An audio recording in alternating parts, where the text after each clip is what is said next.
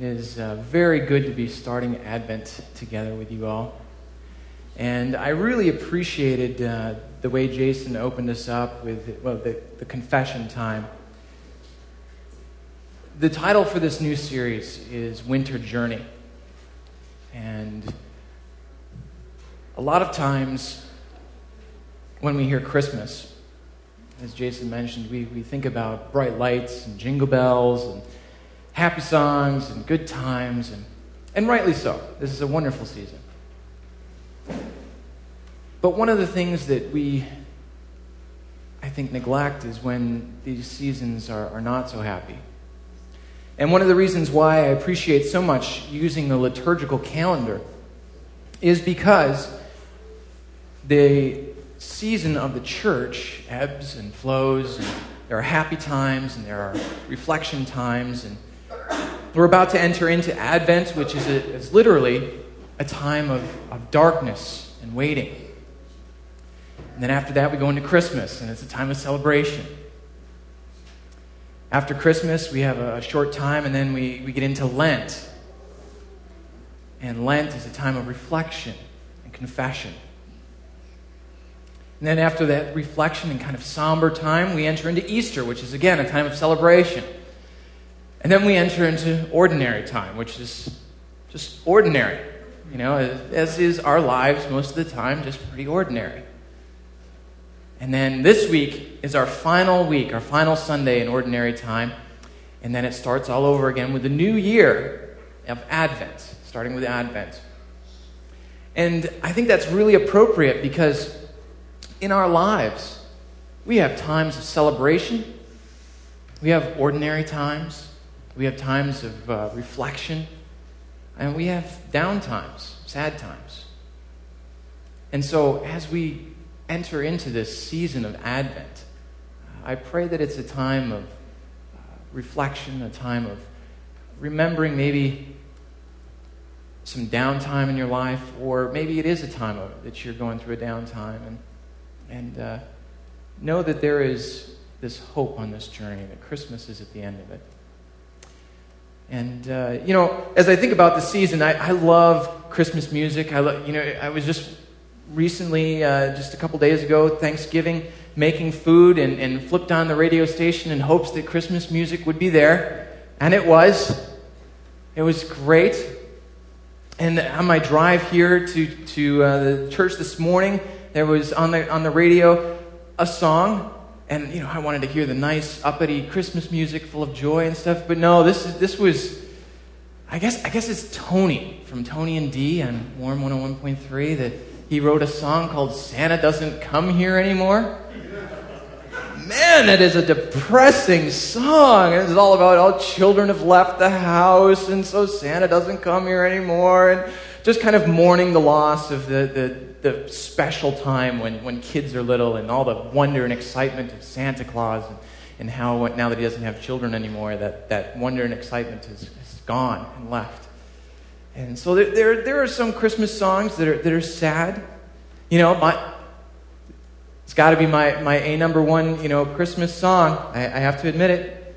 You all probably know it. Last year I gave you my heart. Very next day you gave it away. That's a very sad song. And I don't even think it's a Christmas song, except for it says Christmas like twice in the entire song. But for whatever reason, it's played over and over and over again on the Christmas radio. And it's a sad song. And so, even in our Christmas music, there are times when we go through sadness and remembrance and maybe bring a tear to our eye. Don't even get me going on Christmas shoes. But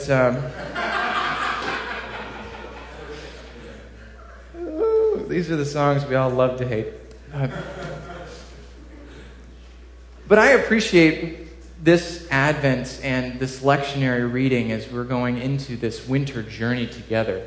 Because we're going to look at it from the perspective of John the Baptist.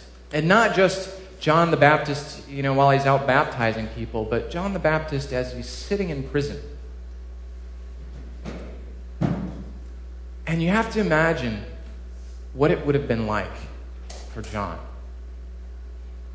These prisons are not like the prisons that we have today.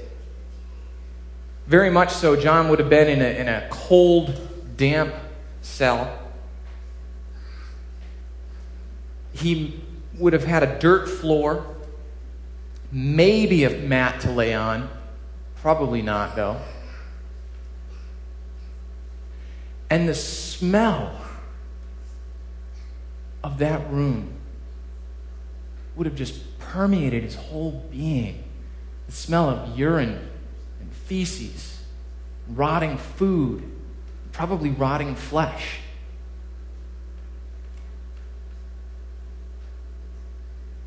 And all he could hear would be the sounds of people mourning and wailing, coughing, waiting to die.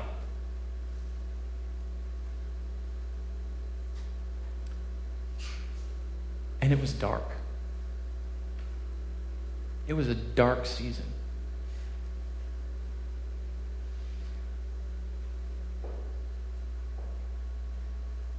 Probably the only thing that might have been keeping John company, aside from the rats and the creepy crawly things that would have been in the cell with him,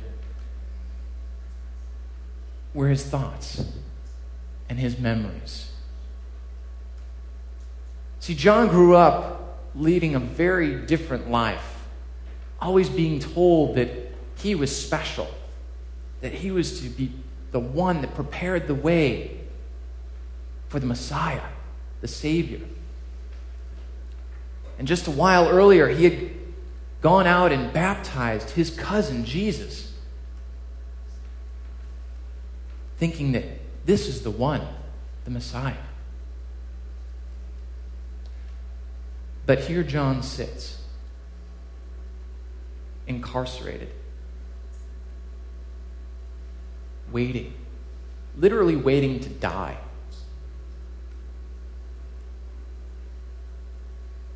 And some of his followers come to him, and I think rightly so. John asks a question.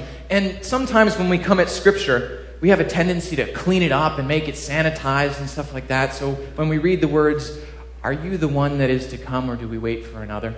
Or "Are we to wait for another?" We read that as kind words that John might have said to his followers. Go ask gently, "Are you the one that is to come, or are we to wait for another?" No, I don't think John was that way. John was not a timid man by any stretch of the imagination. He wore camel hair on his body. He ate grasshoppers and locusts and honey. I imagine that John, for his entire life, was looking forward to this time. They are under Roman oppression, Roman rule. They are not a free people, the Israelites. And I would imagine John was looking at Jesus as this coming king, this Savior, that he was going to change things, make it right, restore Israel. And what is Jesus doing? He's out talking to people. He's telling them to love one another. Where's the king? Where's the guy that's going to change everything? And so I think when he asks this, he says, you go and you ask that Jesus. You ask him, are you the one that is to come, or do we wait for another?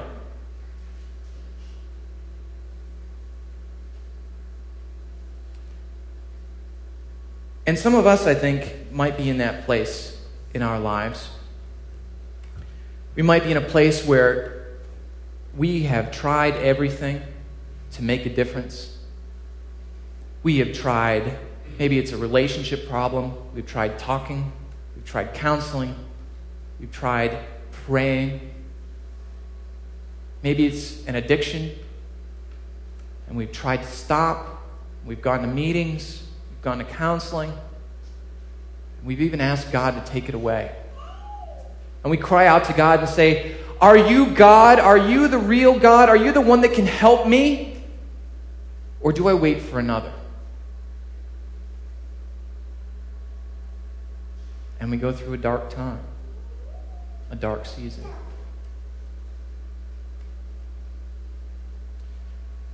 Well, I think John, as he's sitting in his cell, reflecting on his life and what got him where he is. And as he's asking that question, might think back to some of the reasons why he is where he is. A lot of it has to do with his own parents and the stories that they would tell him, the prophecy. I would imagine that John's father, Zechariah, would, when John was young, would say to him, "You are special. Let me tell you about the time when your mother and I found out that we were going to have you." You see, I'm a priest.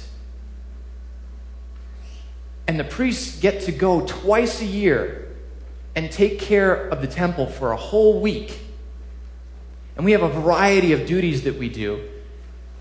And so it was my week. I was serving in the temple, and I chose the lot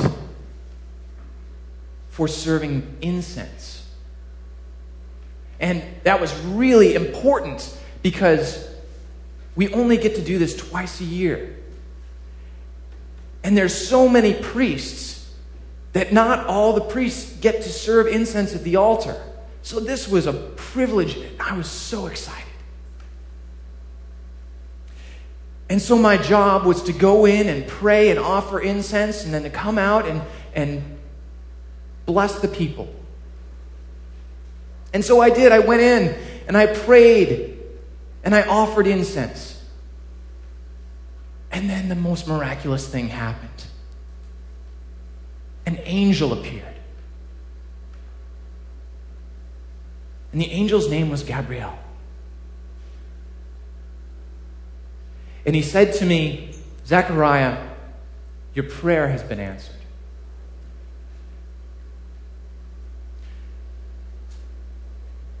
And then he said, "And you're going to have a son. And you're going to name him John." And I turned to Gabriel and I said, "How will I know this will be?" But what I really meant in my heart is, no honkin' way. Because your mom and I were old. Your mom was well past childbearing age. And we had lived so many years without children. We lived righteous lives, but people didn't believe that we were righteous because we didn't have any kids. And that usually meant that there was sin in our lives, or we were rebelling against God in some way. But we lived righteous and holy lives. And Gabriel told us that we were going to have a son. But I said, "How will I know?" And he got a little mad. Gabriel said, "I am Gabriel, the strong man of God, and I stand in God's presence. And you're going to doubt me? Okay, I'll show you how you're going to know. You're going to be mute for 9 months until these things come to pass." And not only was I mute, but I was also deaf. I had to communicate with people through signs and writing. For 9 months.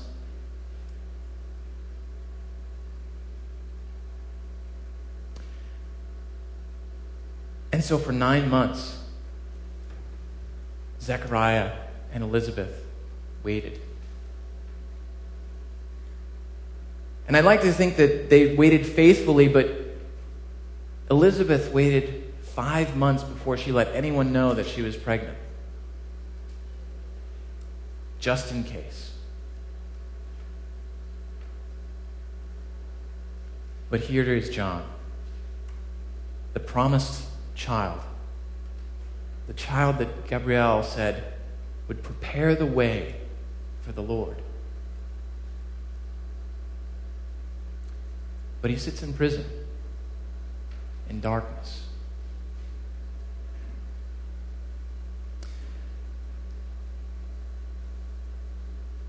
I think as John reflects back, perhaps he also thought, about this prophecy and prayer that his father, Zechariah, prayed when John was born. It's in the Gospel of Luke, chapter 1, and I invite you, if you have your Bibles, to open up to Luke chapter 1. If you're not quite sure where that is, it's in the New Testament. It's the second part of the Bible. Matthew, Mark, Luke, and then John. If you're not quite sure, just flip open to the table of contents. That'll help you find it. We're going to be in Luke chapter 1.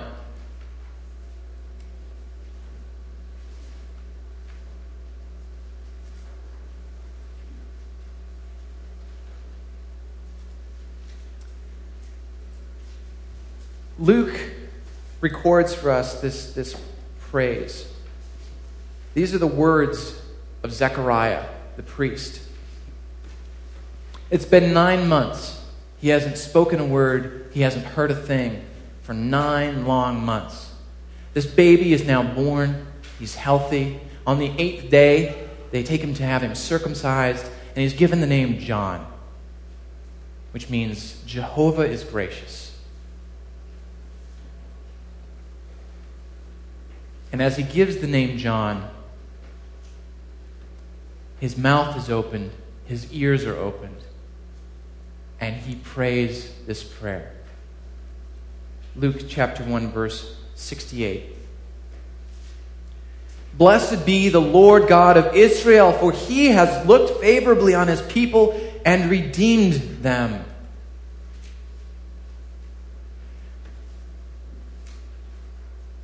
What Zechariah is doing here is completing his priestly duty that he started 9 months ago. The priest was supposed to go in and pray and offer incense, and then come out after offering his prayer and his incense and bless the faithful that were waiting and praying while he was in the temple, the Holy of Holies. It was called a benediction. And so now Zechariah comes 9 months later and gives his benediction, gives his blessing. And we sometimes call this section of Scripture the Benedictus. And it's from the Latin for the first word, the blessed be. Praise be to God. And so Zechariah continues in verse 69. He says, He, meaning God, has raised up a mighty Savior for us in the house of his servant David.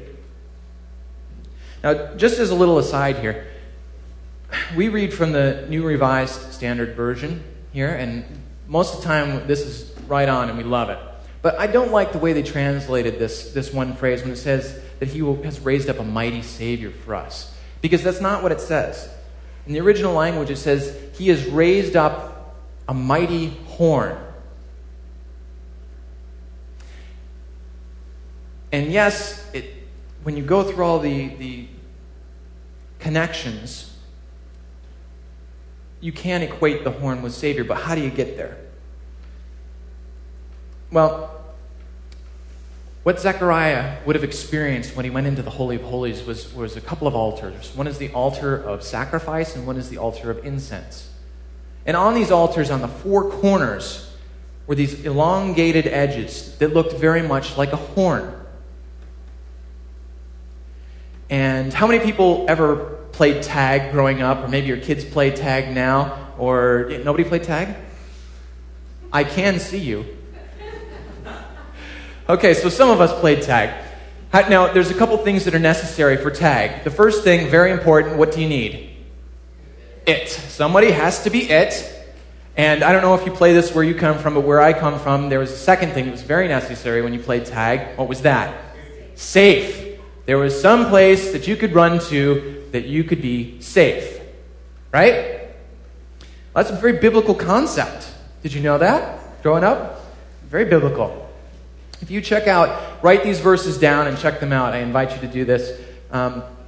Joshua chapter 20 and 1 Kings chapter 1, and I'll get the actual verse 50. You'll see a couple of different, there's other references, but those two in particular. You'll see that what God has done is set up a way for if someone accidentally kills someone else, or does something very wrong in which they fear for their own life, they can run to a safe place and be protected. In Joshua 20, it talks about some cities that are safe. In the 1 Kings passage, 1 Kings chapter 1, it talks about how this guy goes and grabs onto the horns of the altar so that he would not be killed. And this sets up a beautiful image as we read that this prophecy that Zechariah says that he has raised up a mighty Savior for us, a mighty horn for us, referring to the Christ, this child that has not been born yet and will not be born for another 3 months. Zechariah is praising God, saying, God has raised up for us a mighty horn. Some place that we can run to and be safe, be saved. That's a beautiful image. And he continues on in verse 70. As he, that is God, spoke through the mouth of his holy prophets from of old, that we would be saved from our enemies and from the hand of all who hate us. Thus he has shown the mercy promised to our ancestors and has remembered his holy covenant, the oath that he swore to our ancestor Abraham. He's referring to Genesis, and I invite you to look it up sometime this week. Look in Genesis 12 and Genesis 22. These places where this covenant God makes with Abraham. He says, you shall have, this is a very interesting allusion to Abraham who had no children. And he says, you will have a child. And not only that, but you shall have a multitude. The father of multitudes is what Abraham's name means. And he says, I will bless you, and I will make you a blessing. And through you, all nations will be blessed. And he's referring to the line of Abraham that will eventually lead to this person we call Jesus Christ.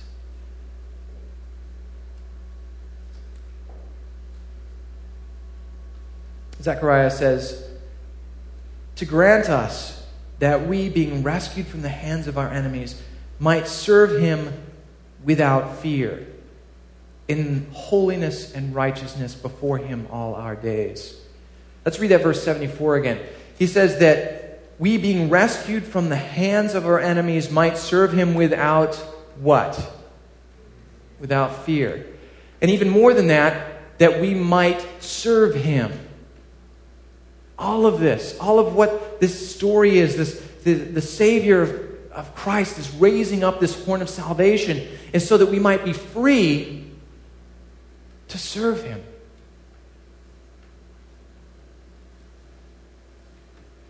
And I think that that's a tremendous promise. It might not be too exciting to think about serving someone for all of eternity. But the promise is that we'll be freed from whatever holds us captive. And out of truly jubilant praise, we bow down and serve our Father.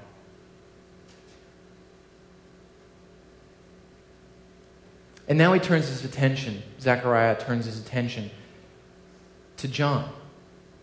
And he prays a blessing over him. And he says, and you, child, will be called the prophet of the Most High. For you will go before the Lord to prepare his ways, to give knowledge of salvation to his people by the forgiveness of their sins. By the tender mercy of our God, the dawn from on high will break upon us and give light to those who sit in darkness and in the shadow of death, to guide our feet into the way of peace. And I think this last part is maybe John remembers this prophecy and this Benedictus prayer, or praise that Zechariah proclaimed 30 years ago. I think John might have had a little aha moment as he remembers this last part. Because it says that he will give light to those who sit in darkness. John is sitting in darkness. And light to those who sit in the shadow of death, which is exactly where John is. But for the reason that it will guide our feet into the way of peace.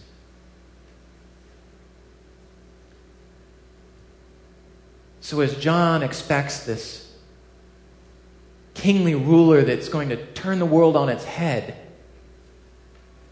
I think this last verse that he may have remembered might help him to understand that it's not about being a military power. But when we truly understand salvation, when we truly understand what God has done in raising up Christ, this horn, is that he has guided us in the way of peace. And Christ shows us the way to light through the darkness is a way of peace.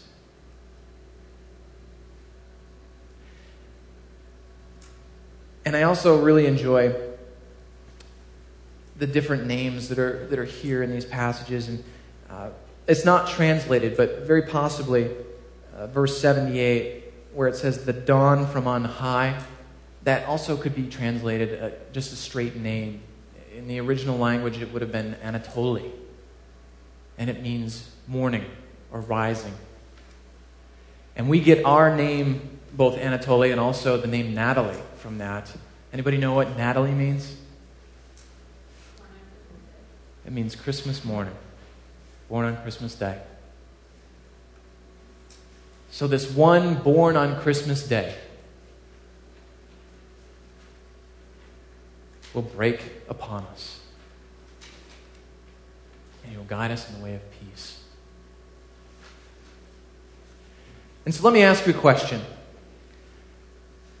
What is your prison? What has you in darkness?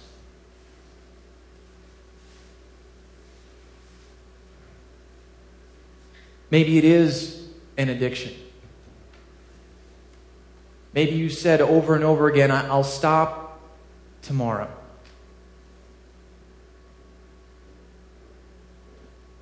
And you've tried all the different solutions, but with no hope and no result. Maybe it is a relationship that's broken. Maybe there's been a death. And you sit in darkness and you ask the questions, why?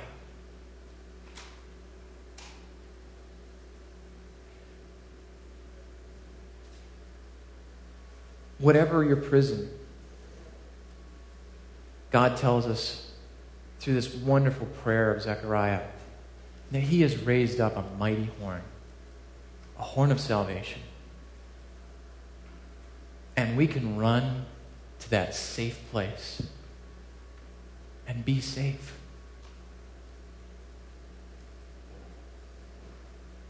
And God invites us to do that today.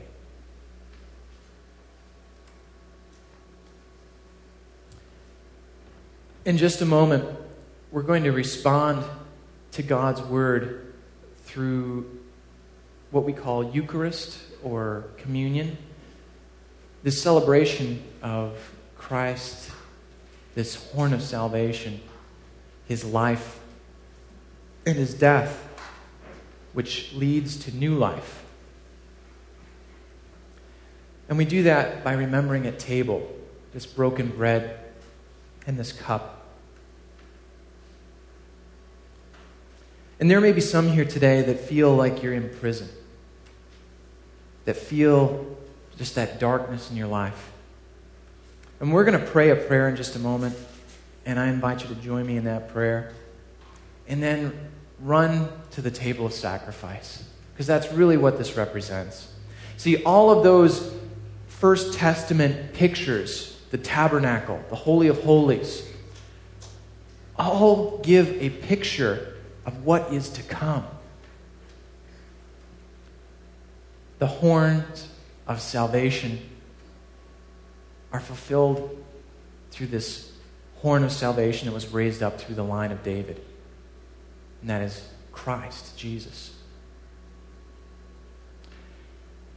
And so at table, we remember that and celebrate that. And God invites us to run to the table and grasp hold of the horns, grasp hold of Christ. And so if you're here today and for the first time you feel like you're in prison and you want to run to Christ and grab hold, I invite you to pray this prayer along with me. And for those of you that are on the walk with Christ or on that journey, and you might be going through a dark time right now, I invite you to run to the table of sacrifice and grasp hold of Christ. And for others of you, this might be a really joyous season and lights and jingle bells. And so I invite you to take this time as everyone is praying and pray together with everyone. And pray for your neighbor. Pray for the person sitting next to you. Pray for that friend or family member that you know needs to know that Christ loves them. Needs to know that there is someone that they can run to and be safe. So let's bow our hearts and pray to our Father.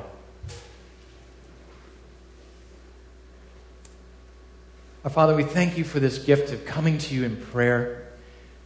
We thank you for the words of your prophet, your priest, your servant, Zechariah, who shows us that in darkness there can be a great dawn. That Christmas morning, new life. And so, Father, we ask you to accept this prayer that we are about to pray. Would you welcome into your kingdom those that have been separated from you, but are now running to grasp hold of your Son, Jesus, to be safe. So now I invite you to pray along with me. You can pray silently in your hearts as I pray this prayer. Just repeat these words in your hearts. My Father, thank you for the gift of your Son, Jesus.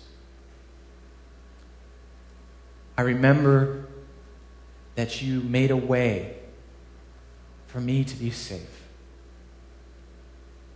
I accept the gift of your Son, Jesus, through his perfect life, through the perfect sacrifice. I remember and I embrace it. I run to you and give you my life. Father, forgive me. Accept me through the blood of your Son, Jesus. Father, fill me now with the power of your Holy Spirit, that I might go and fulfill the promise that you made to your servant Abraham, to be a blessing to the world. It's in Jesus' name that I pray. Amen. Friends, if you prayed that prayer for the very first time tonight, it's important that you tell somebody about it. Scripture says that we make confession with the heart, but we also have to make a confession, a verbal one, to someone else and to our friends and our family. We want to welcome you into the kingdom of God. And so if you want to talk to myself or Pastor Jason or Pastor Scott or Mike that we're up here, we invite you to do that after our time together here.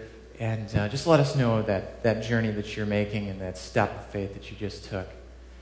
And now as we go to table, there are the elements of bread and wine and juice. We invite you to break a piece of the bread off and dip it in either the wine or the juice.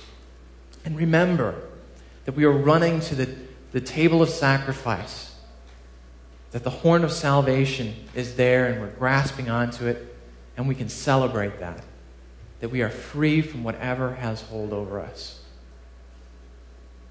There is light in the darkness. There is a dawn, and that dawn is Christmas morning. So we open the table to those that are following Christ. If you're not real sure about the claims of Christ, or you're not real sure about this whole Christian thing, this would be a great time to sit and just think about the words that you just heard. Maybe pray. Come to one of the pastors and ask for prayer. Tell us where you are in your walk. We invite you to that. The table will be open for the remainder of our time together. And you can come up and take the communion elements at your own pace and anywhere throughout the rest of our time together. So with that, let's celebrate the dawn that is coming Christmas morning.